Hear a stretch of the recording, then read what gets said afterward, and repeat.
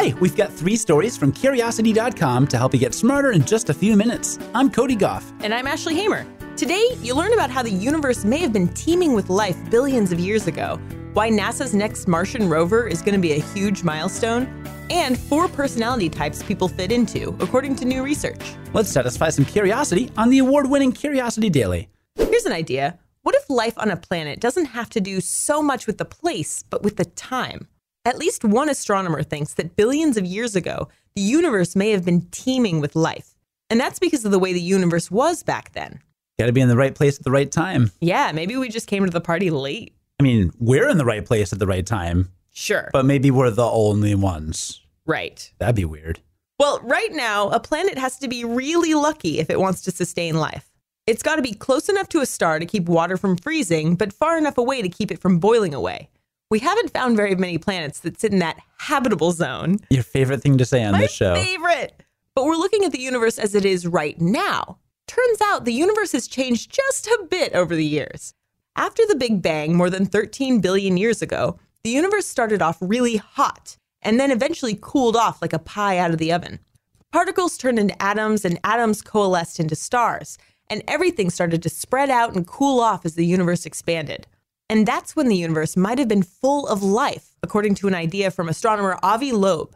He calls this time period the habitable epoch. That was after space was too hot for atoms to form, but before space had turned into a cold, dark void. At this time, space itself was, well, kind of warm. It was warm enough for liquid water to exist, not just on planets, but everywhere. Theoretically, things would have stayed that way for millions of years, and liquid water is our telltale sign for life. There might not have been intelligent life, since it took humans at least 160 million years to evolve from the first mammals, but certainly some kind of life. Single-celled life, maybe. And on top of the nice temperature, life could have evolved since there wouldn't have been as much cosmic radiation or destructive debris whipping around, smashing into planets all the time. The main problem with this theory is that the early universe wouldn't have even formed carbon, much less heavier elements like iron. So if life did exist, then it would have looked much different than the life we know. Still, it may have been around if life used to thrive on different rules. Maybe us being here today is just a rare exception. Don't ever let anybody tell you you're not special. That's right. Speaking of life across the universe, we are officially sending a new Martian rover to search for life on the red planet. All we have to do first is figure out where we're going to land the thing. That's just a planner, right? Right.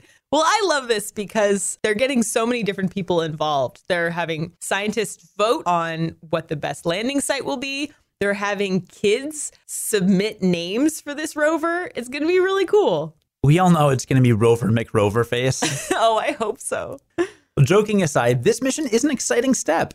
NASA's had a bunch of rovers on the surface in the last few decades, and they have found clear evidence of ancient running water through erosion and rocks that tend to form in water. But looking for life? Finding even just a single Martian microbe would be a game changer.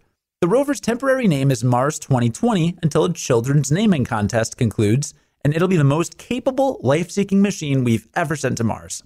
The goal of the mission is to directly seek signs of ancient Martian microbes.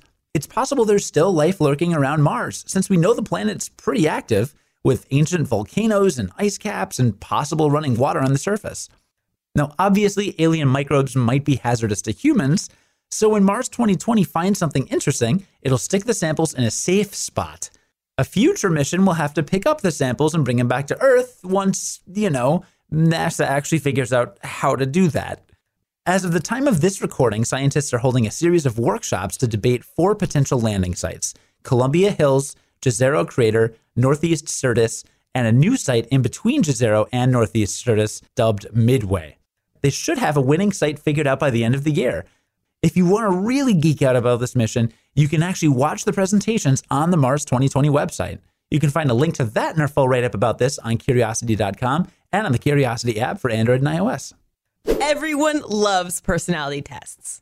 I mean, otherwise, my mortal enemy, the Myers-Briggs, wouldn't be so popular, right? That is your mortal enemy. It really is. That test is not based in science whatsoever, by the way. Anyway, I bring this up because a team of scientists has determined 4 distinct personality types, and they are backed by a ton of data. Personality types, not personality traits. Right. The traits that we have are pretty well established. But the types, that's something new. Yeah, the traits are the big five, right? OCEAN, the acronym. We've talked about that a bunch on this show before. That's right. But personality types have been controversial and hard to replicate in repeated scientific studies. For this new study, published in Nature Human Behavior, researchers from Northwestern University used 4 questionnaires containing between 44 and 300 questions. And they collected responses from more than 1.5 million respondents from around the world, with a wide range of ages, genders, and backgrounds. They categorized the data into the big 5 personality traits, then developed new algorithms to see if any of these traits tended to cluster together. As a quick reminder, the big 5 are openness, conscientiousness, extroversion, agreeableness, and neuroticism. In the end, these 4 different clusters emerged: average, reserved, role model, and self-centered. Here's how they break down. First, the average personality type tends to be high in neuroticism and extroversion and low in openness. Researchers wager the typical person would probably line up as average, which kind of makes sense, though women are more likely to fall into this category than men. In the TV show Sex and the City, this would be a Carrie. Next is the reserved personality. This type is not open, neurotic, or extroverted, but they're pretty agreeable and conscientious. Charlotte from Sex and the City, all the way. Then comes the role model. This personality is low in neuroticism and high in everything else. You're more likely to be a role model as you get older, and women are more likely to be role models than men, including Miranda from Sex and the City.